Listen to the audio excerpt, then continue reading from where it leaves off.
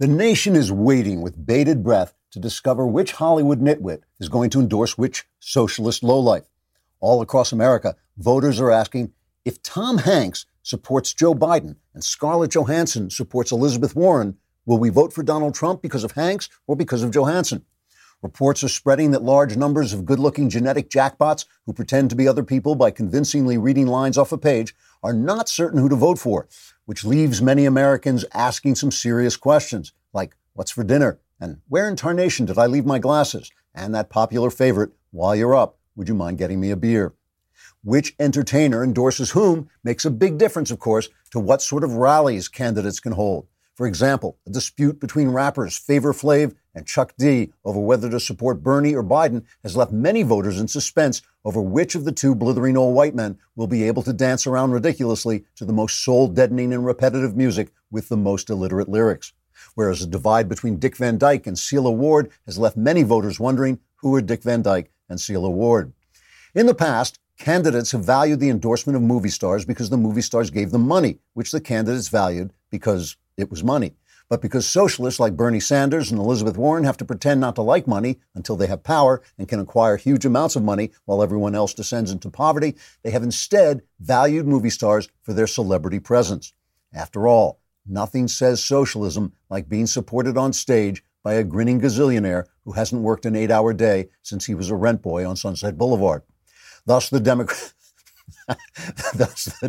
Democrat nomination hangs in the balance until some handsome clown endorses some decrepit tyrant, and no one cares. Trigger warning, I'm Andrew Klavan, and this is The Andrew Klavan Show. I feel hunky-dunky, life is tickety-boo. Birds are winging, also singing hunky-dunky-doo. Ship-shaped, ipsy-topsy, the world is zippity-zing. It's a wonderful day, hurrah, hooray! It makes me want to sing. Oh, hurrah, hooray! Oh, hooray, hurrah!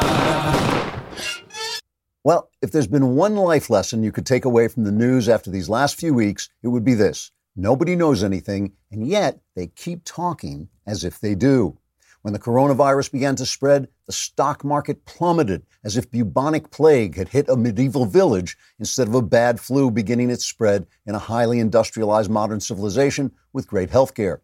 After a while, when people saw the stocks were going cheap, they gobbled them up as if nothing had happened because nothing had happened, which proves all these big investors and advisors knew nothing about anything the entire time and were just running around like chickens with their heads cut off and talking as if they did know.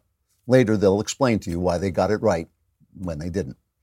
Then there's the Democrat primary. Remember when Bernie Sanders won 3 minor primary states and everyone declared it was over? And now Super Tuesday has happened and everyone is saying something else because no one knows anything, but they just keep talking as if they do. Of course, all the time this was going on, you were listening to this show, and I was telling you not to listen to all the people talking, that we don't know what will happen with the virus yet, and the election could change and so on, because I do know something, which is that no one knows anything. And once you know that, it becomes a lot more relaxing to follow the news. One of my favorite lines in the Bible is in the book of Psalms, where God speaks and says, "Be still and know that I am God." Once you master that trick, you begin to understand that there are many, many things you don't have to have an opinion about. For instance, when is the end of days? Who will be saved and who will be damned? What is the right way for other people to have sex? Or the right way for other people to live their lives? Who's going to win the Democrat primary? And who's going to win the next election? You can save a lot of time by not reading any news story that contains words like could, or might, or may, or experts say, and just read about things that have actually happened and think about what those things mean. If you want to enjoy politics, if you want to enjoy the unfolding of history, if you want to enjoy your own life, simply remember, no one knows anything, but they will keep talking as if they do. Then be still and know that God is God. Speaking of God, while I'm speaking of God, I hope you have religious practices that I go through every day. I pray for quite a long period of time, and usually in the morning. I read the gospel, I read the Bible every day.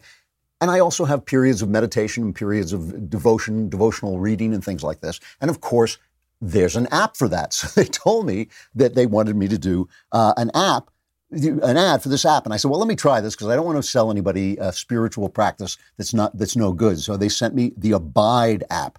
And it's great. It is absolutely great. You can start your day in spirit and peace, listening to meditations on Jesus Christ and listening to meditations on the Bible. And it gives you a habit that you can have. You can go into it. It's the #1 Christian meditation app. You go into it. You can pick what kind of meditations you want, something to relax you, something to deal with your anxieties, a simple devotional. That's what I was using, something that will help you sleep. There's no point in my using that. But for a limited time, our listeners will get 25% off a premium subscription when you visit abide.co/Klavan. Abide's meditations start at 2 minutes long. They're easy to fit in your schedule and feature topics like overcoming anxiety, managing stress, addiction and recovery, finding forgiveness, and more. Get started now with 25% off a premium subscription by downloading the Abide app at abide.co/Klavan. You'll get additional stories and meditations, premium music, soothing sounds, and more. Support this show and get 25% off by going to abide.co/Klavan. That's abide.co/Klavan to download the Abide app and get 25% off your premium subscription. Everybody knows how to spell Abide. How do you spell Klavan? K-L-A-V-A-N, there are no E's in Klavan. And now that you know that, how to spell Klavan, you can go and get the second book in the trilogy of Another Kingdom called The Nightmare Feast. This is this continued story. Some people like this one the best. Most people, I think, like the third one the best, but I think each one gets better. If you read Another Kingdom or listened to Another Kingdom, you will love The Nightmare Feast. It is a fast-moving, kind of scary story that continues the quest of Austin Lively to find out how on earth he left his drab life as a failed screenwriter and walked into a mystery world where he is the hero. Very exciting book. I'm sure you'll love it. The Nightmare Feast. Go get it on Amazon. All you have to know is how to spell Klavan. All right, so big Super Tuesday for Joe Biden. Bloomberg is out. Bloomberg has endorsed Biden and left the race. He could not buy. Somebody said he's paid mourners or weeping for him. I think that was the Babylon Bee. Here's Joe Biden. This is cut 8. Cut 8. Here's Joe Biden celebrating his victory. For those who've been knocked down, counted out, left behind, this is your campaign. Just a few days ago, the press and the pundits had declared the campaign dead. And then came South Carolina, and they had something to say about it. And we're told, well, when you got to Super Tuesday, it'd be over. Well, it may be over for the other guy. You're a lying dog-faced pony soldier. I love the shouting. He can barely get the words out.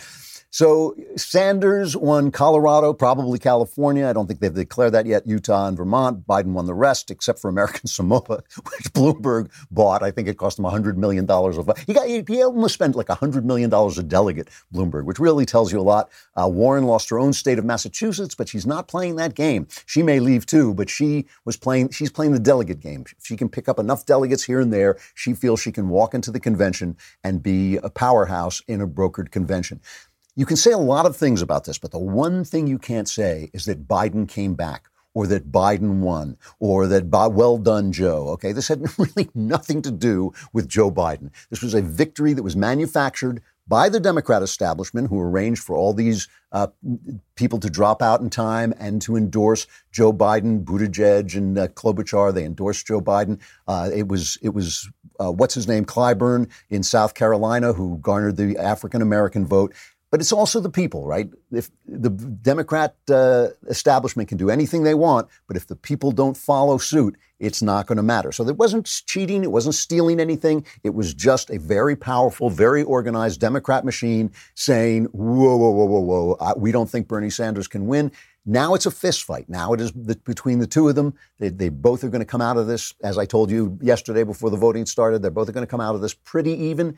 I thought Biden would be behind, but it looks like he may be a little bit ahead, but it doesn't matter. Neither one of them is leaving. So we should take a close look at what happened, and then I want to step back and take a larger look at what it all means, what's happening in our politics. All right.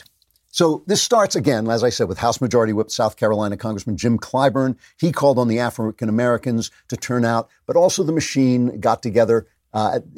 Following that, the machine got together and said, we want to push Biden forward with his win from South Carolina. If you take a look at James Carville, James Carville, you can get a feeling for what the establishment is thinking right now. He looks like, the cat that ate the canary.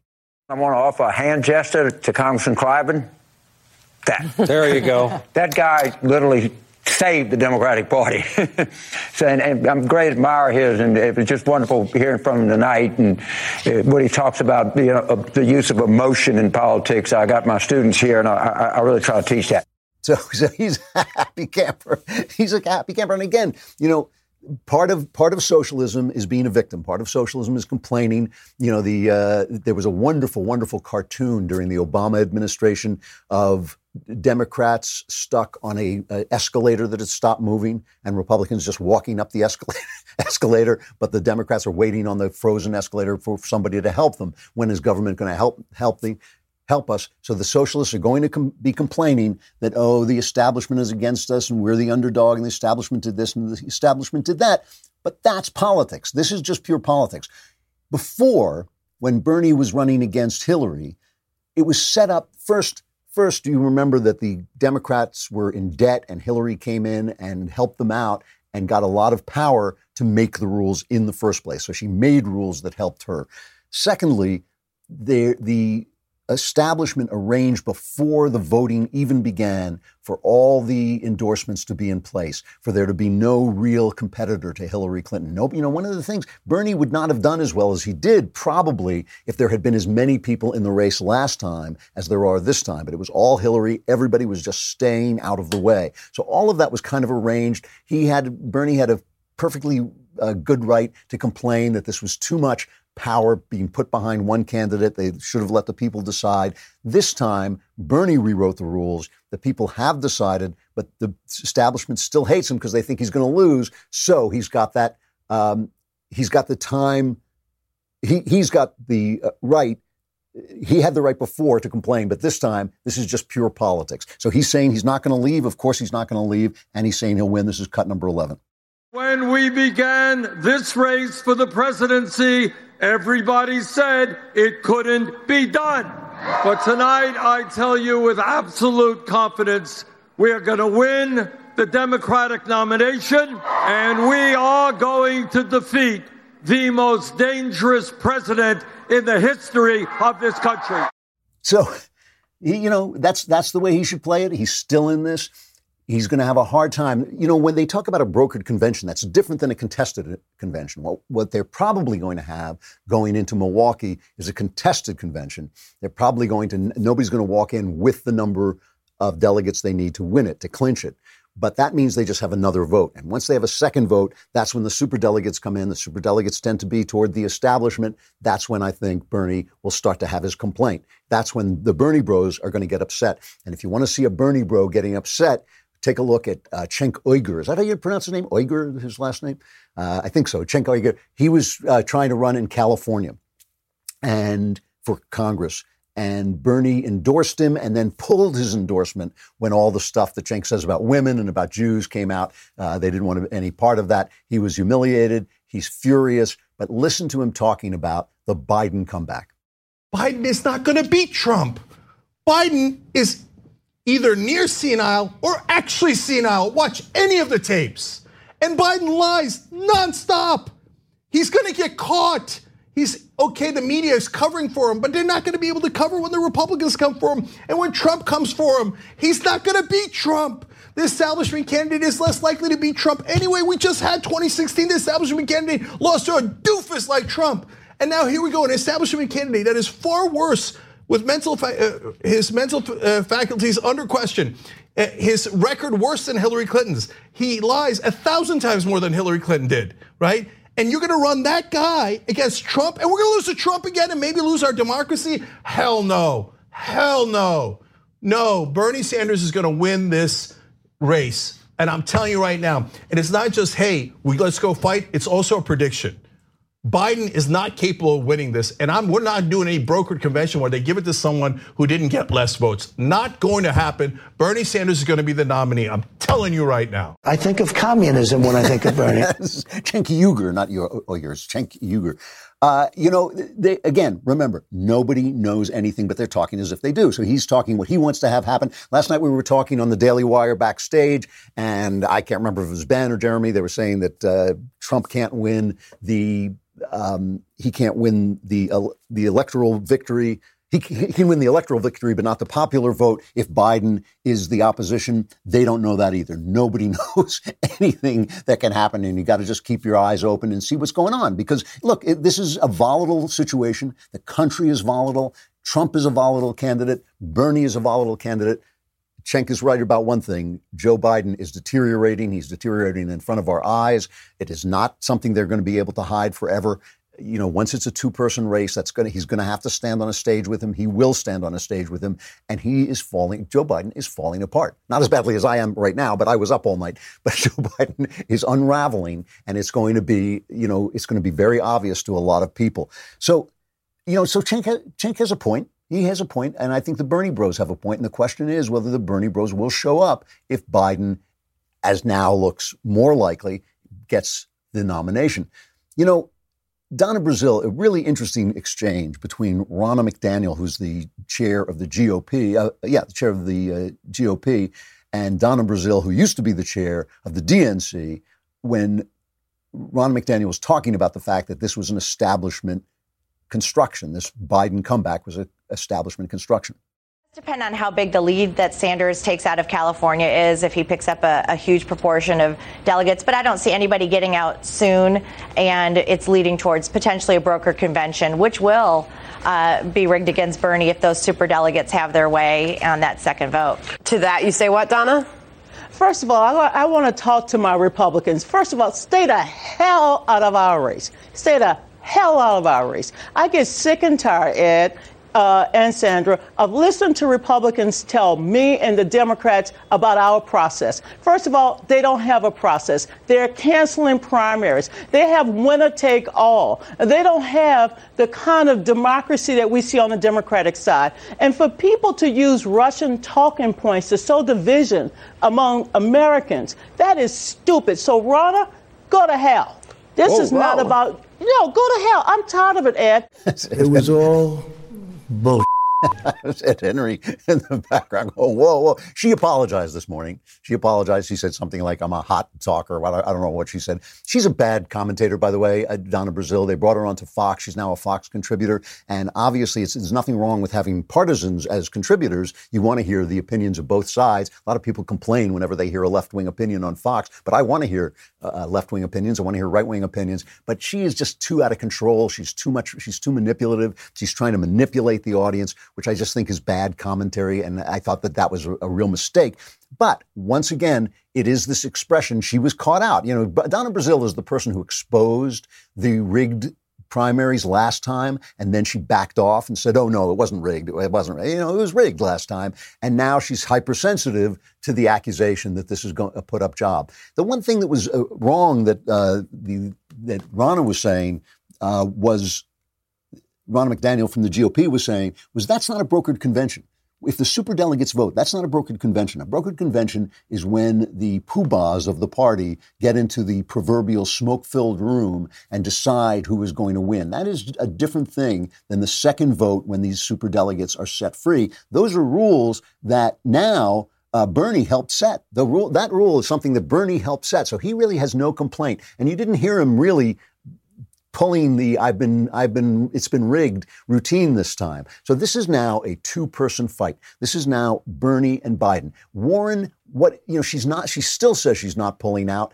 Jeremy was saying last night, the God King was saying last night, that he feels that Warren is such a phony leftist that if she pulls out, her votes will not necessarily go to Bernie. They'll go to Biden. That's another one. I don't know. She's been playing a leftist. I don't think people are all that subtle. I think she's been playing a leftist on TV. I think some of her votes are definitely going to go to Bernie. It's just hard to say. But really, until a dark horse enters the race, which may happen, this is a two-person battle now, and it is going to be a big one. They are going to fight it to the finish. That is one thing we can almost guarantee.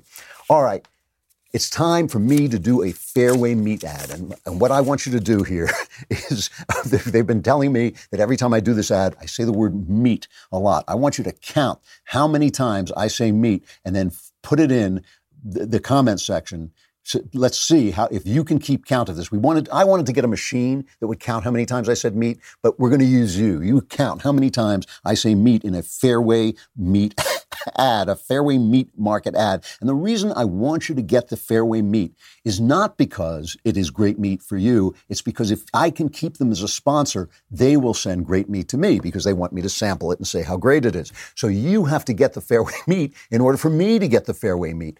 So get the Fairway Meat. I mean, it is a family-owned grocery chain that's been in business since 1938. Premium beef, all-natural pork. It's raised by family farmers and hand-cut by experienced team of Fairway butchers, from ribs to ribeyes, pork chops to beef tenderloin. Certified Duroc Heritage pork is crafted in small batches by Midwest family farms, making succulent pork like you have never tasted. Visit fairwaymeatmarket.com and select your favorite meat products. This week, my listeners can get the Heartland package valued at $230 for just $99.99 plus shipping when entering Klavan at checkout. That's eight 8-ounce all-natural Duroc boneless pork chops, 6 8-ounce USDA choice ribeye steaks, 1 mouth-watering side dish, loaded potato bake, gourmet cheese corn, or baked beans. That's more than 50% off the best meat in America, plus free shipping. And more important, if you get it and I keep the sponsor, they'll send more to me. That's fairwaymeatmarket.com, promo code Klavan, and look for the Heartland package. Again, that's fairwaymeatmarket.com, promo code Klavan, and look for the Heartland package. All right, how many times did I say meat? There are no E's in Klavan. And there are no E's in Klavan. It's Klavan for MEAT. What is it? 12 times, 12 meats in the commercial. If you got that right, you still have to pay the $99.99 for the deal. All right, let's take a step back and take a look at the big picture of what's happening, because this is the thing we were talking about on the Daily Wire backstage last night, is something is happening in America. When you have a president like Donald Trump, when you have a powerful candidate like Bernie Sanders, the old rules are falling away. The old rules are falling away. And if you listen to Trump is he's playing politics too. He's tweeting things that he hopes will get him what he wants. He tweeted, the Democrat establishment came together and crushed Bernie Sanders again. Even the fact that Elizabeth Warren stayed in the race was devastating to Bernie and allowed Sleepy Joe to unthinkably win Massachusetts. It was a perfect storm with many good states remaining for Joe. So he's teasing Bernie. He's teasing the DNC. He's teasing Joe. Obviously, I think he would prefer to run against Bernie. I think he feels he would just kick Bernie down the street. But I don't think he's that frightened of Joe either. Biden, meanwhile, is playing this big card, the decency card, because Biden comes across as a guy everybody likes. Even Senator Cruz last night was saying that he likes Biden personally. He's a hard guy to dislike. And of course, Trump is not a hard guy to dislike. Trump is rough. He's rough and tumble. He's a New Yorker. He talks tough. He's a guy that a lot of people dislike. So Biden is playing that card. This is cut 7.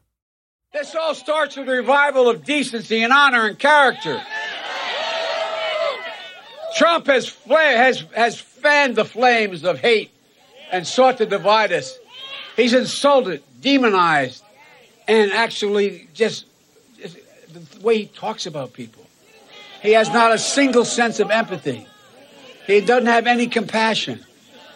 No regard for the values that made this country who we are. This is somewhat unfair. I mean, Trump has been called worse than Hitler. He's been called racist again and again. They've spread that lie about him saying there were good people on both sides, which was just a lie. It's not what he said. He was talking about something else. They've called him anti-Semitic because he criticized George Soros. I mean, really, this is a guy with a Jewish family. He's been one of Israel's best friends ever. Joe Biden said, if we were in high school, I would take him behind the gym and beat the hell out of him. So this whole idea that the Democrats are decent is, as I keep saying, an illusion created by the fact that the media will say all the mean things. Robert De Niro will get out and scream, F Trump, F Trump. They know that those things will get said by famous people in places where everyone will hear them, so they can pretend to be a little bit more decent. Trump has to fight his own corner. On the other hand, it is also true, and you hear both Ben and me talking about this, and I'm just talking about this in terms of politics, in terms of good politics and bad politics. Jeff Sessions, former attorney general, right? He finished short of a majority in his attempt to become the Alabama Senate candidate. So now he has to face a runoff. And Trump tweets, this is what happens to someone who loyally gets appointed attorney general of the United States and then doesn't have the wisdom or courage to stare down and end the phony Russia witch hunt, recuses himself on first day in office, and the Mueller scam begins. I mean, let it go. Trump never lets anything go. He takes everything personally. That's the kind of thing. It's that kind of thing. It's not when he goes after his enemies. It's not when he says Mini Mike or Sleepy Joe or any of that stuff. That stuff is hilarious and it works and it's funny. It's really good politics. It's good old-fashioned bare-knuckled American politics. But when you go after the good guys, Jeff Sessions is a good guy. I don't think he should have recused himself either. But let it go. He's a good ally. He could win. He could win in Alabama. He could give us another senator, and that gives Trump more power. Shut up. Sometimes the right answer is shut up. I know every time I say this, the Trumpies come after me and they say, oh, you're just saying that because you want Ben to like you. That's what I live for. I live for Ben to like me. Everybody knows that, especially Ben. Ben knows that I'm just living for him to like me. But that's ridiculous. It's bad politics. It makes you look bad. It makes the people who like Jeff Sessions, like me, who think Jeff Sessions is an honest guy who may have made a mistake, like me, it makes me think like, hey, that is ugly. Clint Eastwood, another guy who just said, he's got to be a little bit more genteel. I'm going with Bloomberg because he's not genteel enough. All the name calling, it's bad politics. However, I think we do have to look at what is happening on the Republican side because I think it is an amazingly positive thing that Trump has achieved through realism and success. A lot of right-wing intellectuals, and this is part of what an intellectual's job is, but a lot of right-wing thinkers have this vision of kind of going back to the 50s, of going back to an agrarian America where we can have small communities that govern themselves and we don't need the federal government. A lot of that stuff is not happening ever. It's just not. This is a new world. And so we need a new conservative vision. We need a new conservative idea. We need a new Republican idea based on the same old ideals. Trump is supplying that almost by accident. He's supplying it through his realism and his success. His realism was saying, I'm not going to take away your safety net. Reagan did the same thing. The safety net's a lot bigger now, but still, Trump said, I'm not going to mess with your Social Security. I'm not going to do the Paul Ryan thing and reform the entitlements. Don't worry about that. I am going to cut back on the regulations, the administrative state, which is a big, big problem. When I started the show, I would talk about the administrative state, and I would say, I know this is boring, but this is the problem. The administrative state is the problem. It's the reason when you wonder why sponsors get scared because 6 Twitter people shout at them. They're not scared of the 6 Twitter people. They're scared of the administrative state. They're scared if they look homophobic or Islamophobic or all the words that they make up on the left. Their sponsors are afraid, the businesses are afraid that the government, the administrative state, will regulate them to death, which they can easily do, which Obama did. Obama would overregulate his opponents and underregulate his friends and pass deals to his friends. Obama did it all the time. Trump has dialed back the administrative state, which is a great, great thing. That's a realistic thing to do. He hasn't destroyed it. I wish he would. I wish he would get rid of the Department of Energy, the Department of Education. I wish all these departments would go away. And hopefully some of his Supreme Court appointments like Kavanaugh, who hates the administrative state and knows it's unconstitutional, maybe they will dial back the power of the administrative state through their decisions. So Trump, with realism, has achieved success. We've had this great economy. Suddenly people have jobs. Suddenly people aren't committing suicide, which is huge. The suicide rate went down for the first time in 3 years, meaning that the life expectancy goes up. That is a Trump triumph. And because of that, he has allowed created a space of success, a space of peace in which the people can start to form a new vision, because that's what we're looking for. We're heading into a world that's going to look like Marvel Comics. We're heading into a world where people are going to have chips inserted in their brains that make them smarter. We're heading into a world, right now you can't change your sex, but one day you may be able to change your sex. You can take a pill and have an abortion. You can take a pill and not get pregnant. That changes the sexual game right there. All of these things have either come or are coming. We're going to need new visions, but those visions are not going to come from Barack Obama, because Barack Obama doesn't know anything. They're not going to come from the people at the top. They're going to come from a consensus of people, including thinkers, including, the leaders, but also including the people who invent things. That's the conservative way. So we shouldn't say, it's too bad that Trump doesn't have a vision. He's allowing other people to bring their vision. His conservative party is not the old conservative party. They are cheering for the successes of black people. They are cheering the appointment of gay people. This is a different, more liberal-minded, not leftist, but more liberal-minded conservative party that Trump has allowed to come into being because he is of his realism and because of his success. And this is a beautiful thing if we have leaders who can understand it and echo it back. We need people who can tell the story. And this is a real problem. When people are worried about health care, you can't just say to them, no government health care. No government health. I'm against government health. You've got to tell them how their health care is going to work in a free market society. You've got to show them what that looks like. It's got to be a vision. Without vision, the people perish. And Trump has not supplied that vision, but he has created, because the world is upside down, but the people will supply that vision, and leaders have to lead where the people will follow. All right, we'll talk more about this as the days go on, but we have the mailbag coming up right after we talk about... That is the way you will sound after all your problems are solved in the mailbag. But first, I want you to take a look at me. Look at me. I know you're thinking, my God, he's beautiful. But just think how much better I would look with hair.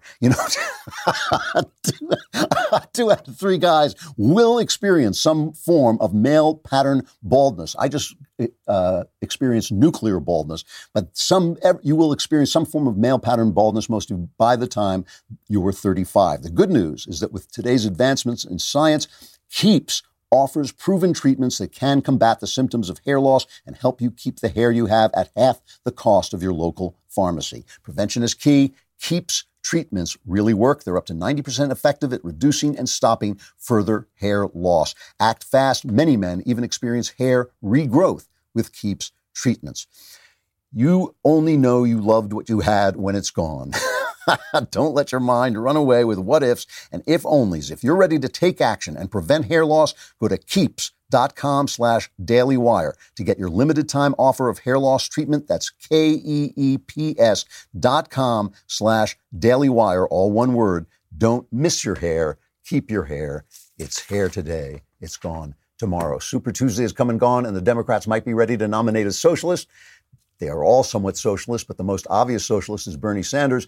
We know that all of you aren't millionaires and billionaires. So right now, we are offering you 25. I happen to believe you will get 25% off at all Daily Wire membership plans using coupon code NEVERSOCIALIST. Those savings will come in handy for you just in case Bernie is elected and completely destroys the economy. This deal will not last forever, so be sure to act now before it's too late. Daily Wire members get an ad-free website experience, access to all our live broadcasts and show library, including the Andrew Klavan Show, the full 3 hours of the Ben Shapiro Show, access to the mailbag, and now exclusive election insight op-eds from Ben. Along with all of this, of course, you get the one and only Leftist Tears Tumbler. And if you haven't already, you can download the Daily Wire app, which is terrific, and get all of our great content on the go. Again, that's 25% off on Daily Wire memberships for all plans using coupon code NEVERSOCIALIST. Head on over to dailywire.com/subscribe. This deal does not last forever, so act now before it's too late at dailywire.com/subscribe. You can also, with a subscription, be in the mailbag, which is coming right up.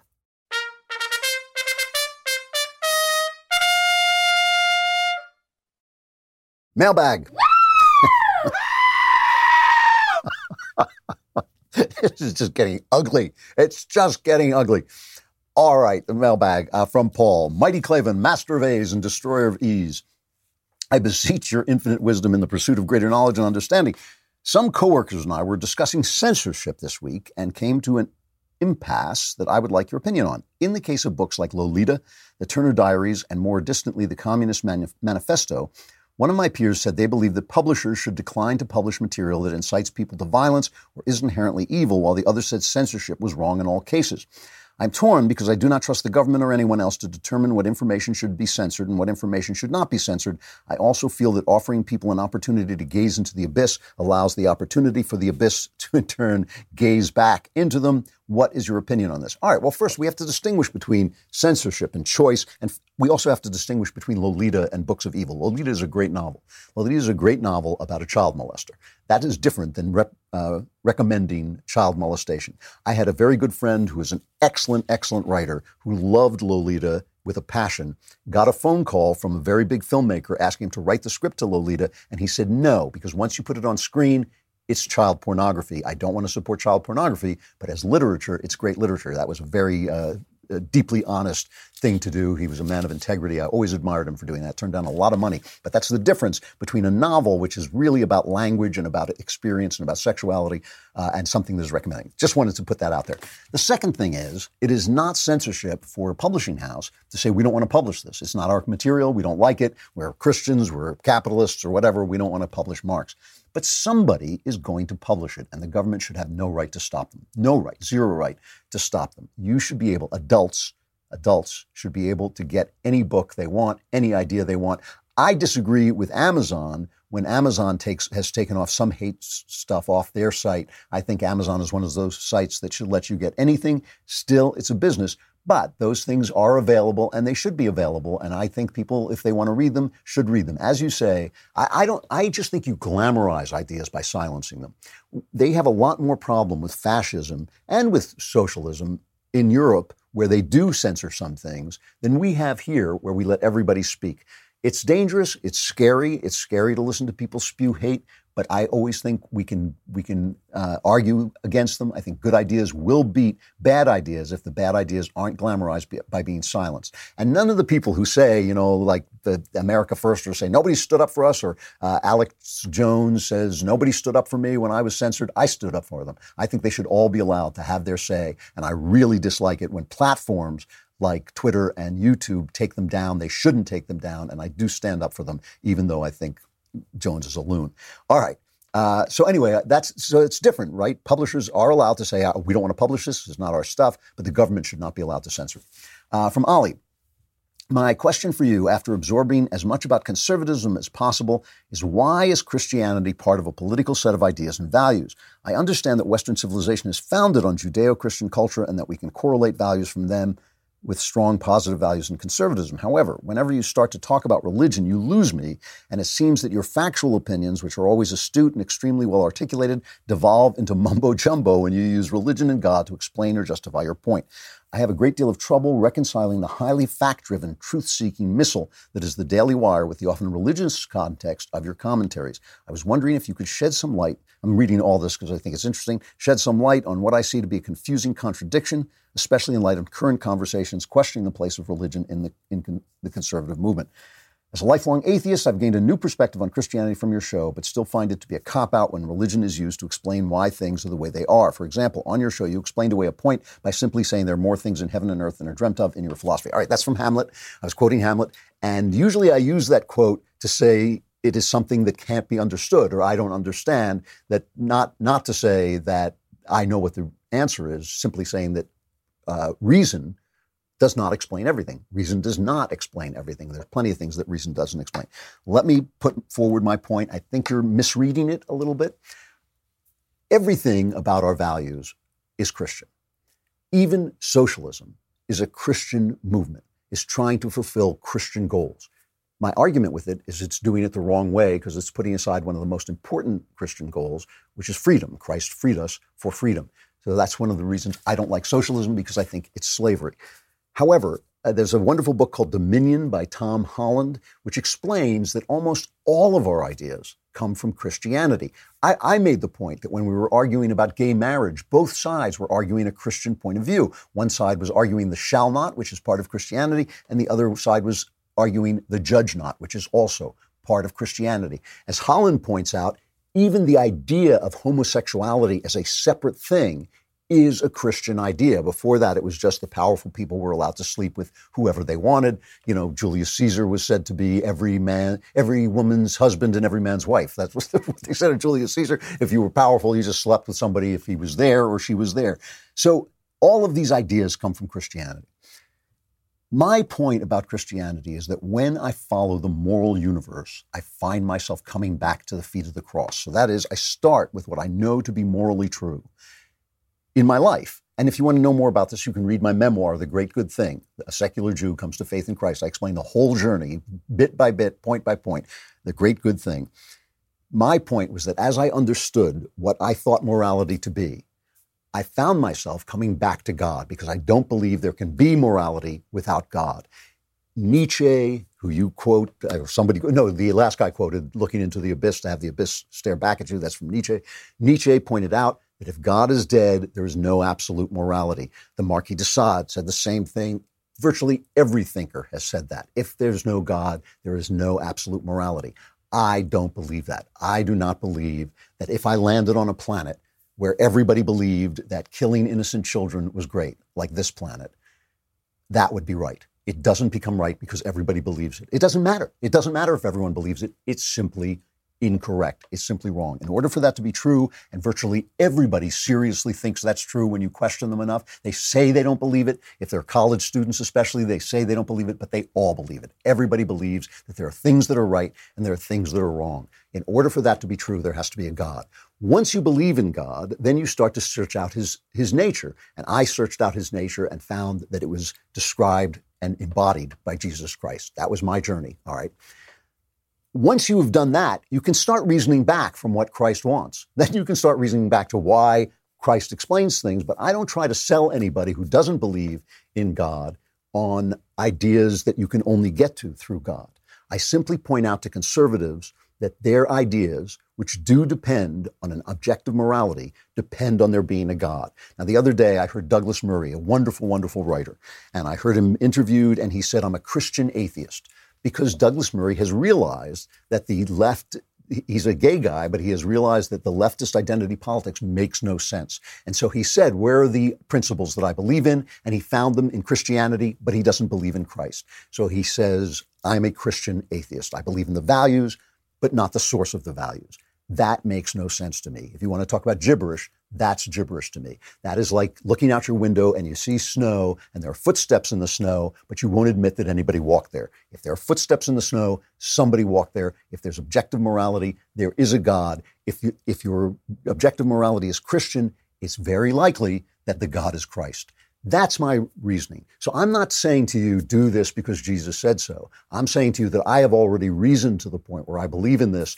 And once you get to that point, and maybe if you haven't done that, maybe you're not following your reason to its logical conclusion. That's the argument that I'm making.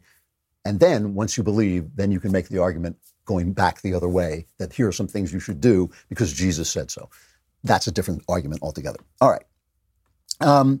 From Matthew, dear all-knowing Claven the Scribe, a few months ago I wrote to you about wanting to quit my 9-to-5 job to pursue writing. While I'm working full-time, I obviously don't have a stable income yet. I have begun practicing writing for countless hours and taking courses to better myself. Recently, I told my girlfriend that I'm unhappy with my job and want to quit and become a writer, and she says she does not want to struggle.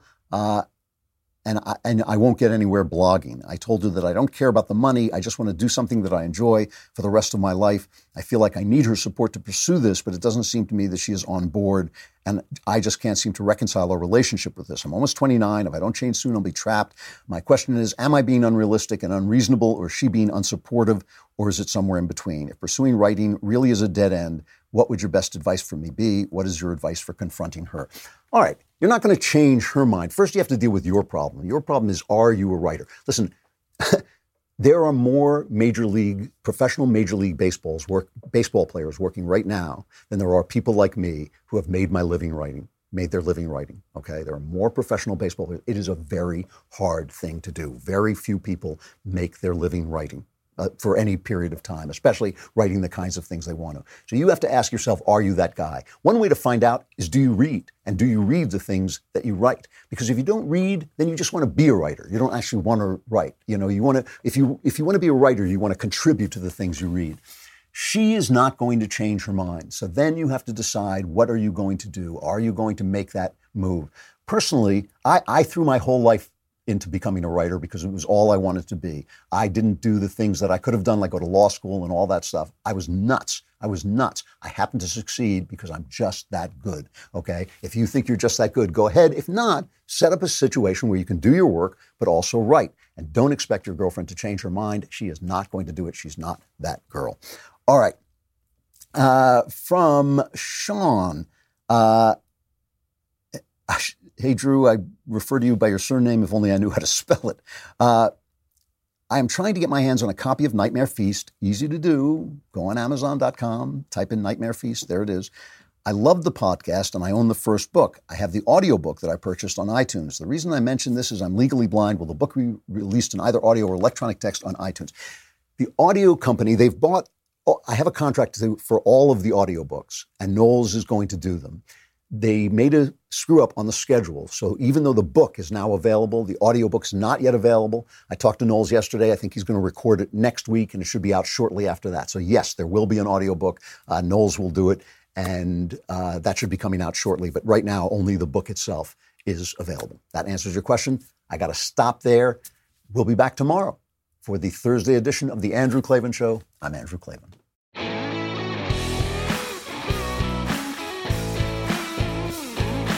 Hey, if you enjoyed this episode, don't forget to subscribe. And if you want to help spread the word, give us a 5-star review and also tell your friends to subscribe too.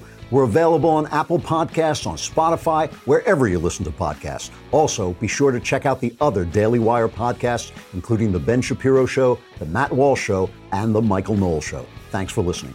The Andrew Klavan Show is produced by Robert Sterling and directed by Mike Joyner. Executive producer, Jeremy Boring. Technical producer, Austin Stevens. And our supervising producer is Mathis Glover. Assistant director, Pavel Wydowski. Edited by Adam Sayevitz. Audio mixed by Robin Fenderson. Hair and makeup is by Jesua Alvera. Animations are by Cynthia Angulo. Production assistants, McKenna Waters and Ryan Love.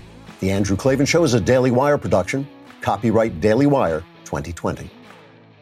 If you prefer facts over feelings, aren't offended by the brutal truth, and you can still laugh at the insanity filling our national news cycle, well, tune in to The Ben Shapiro Show. We'll get a whole lot of that and much more. See you there.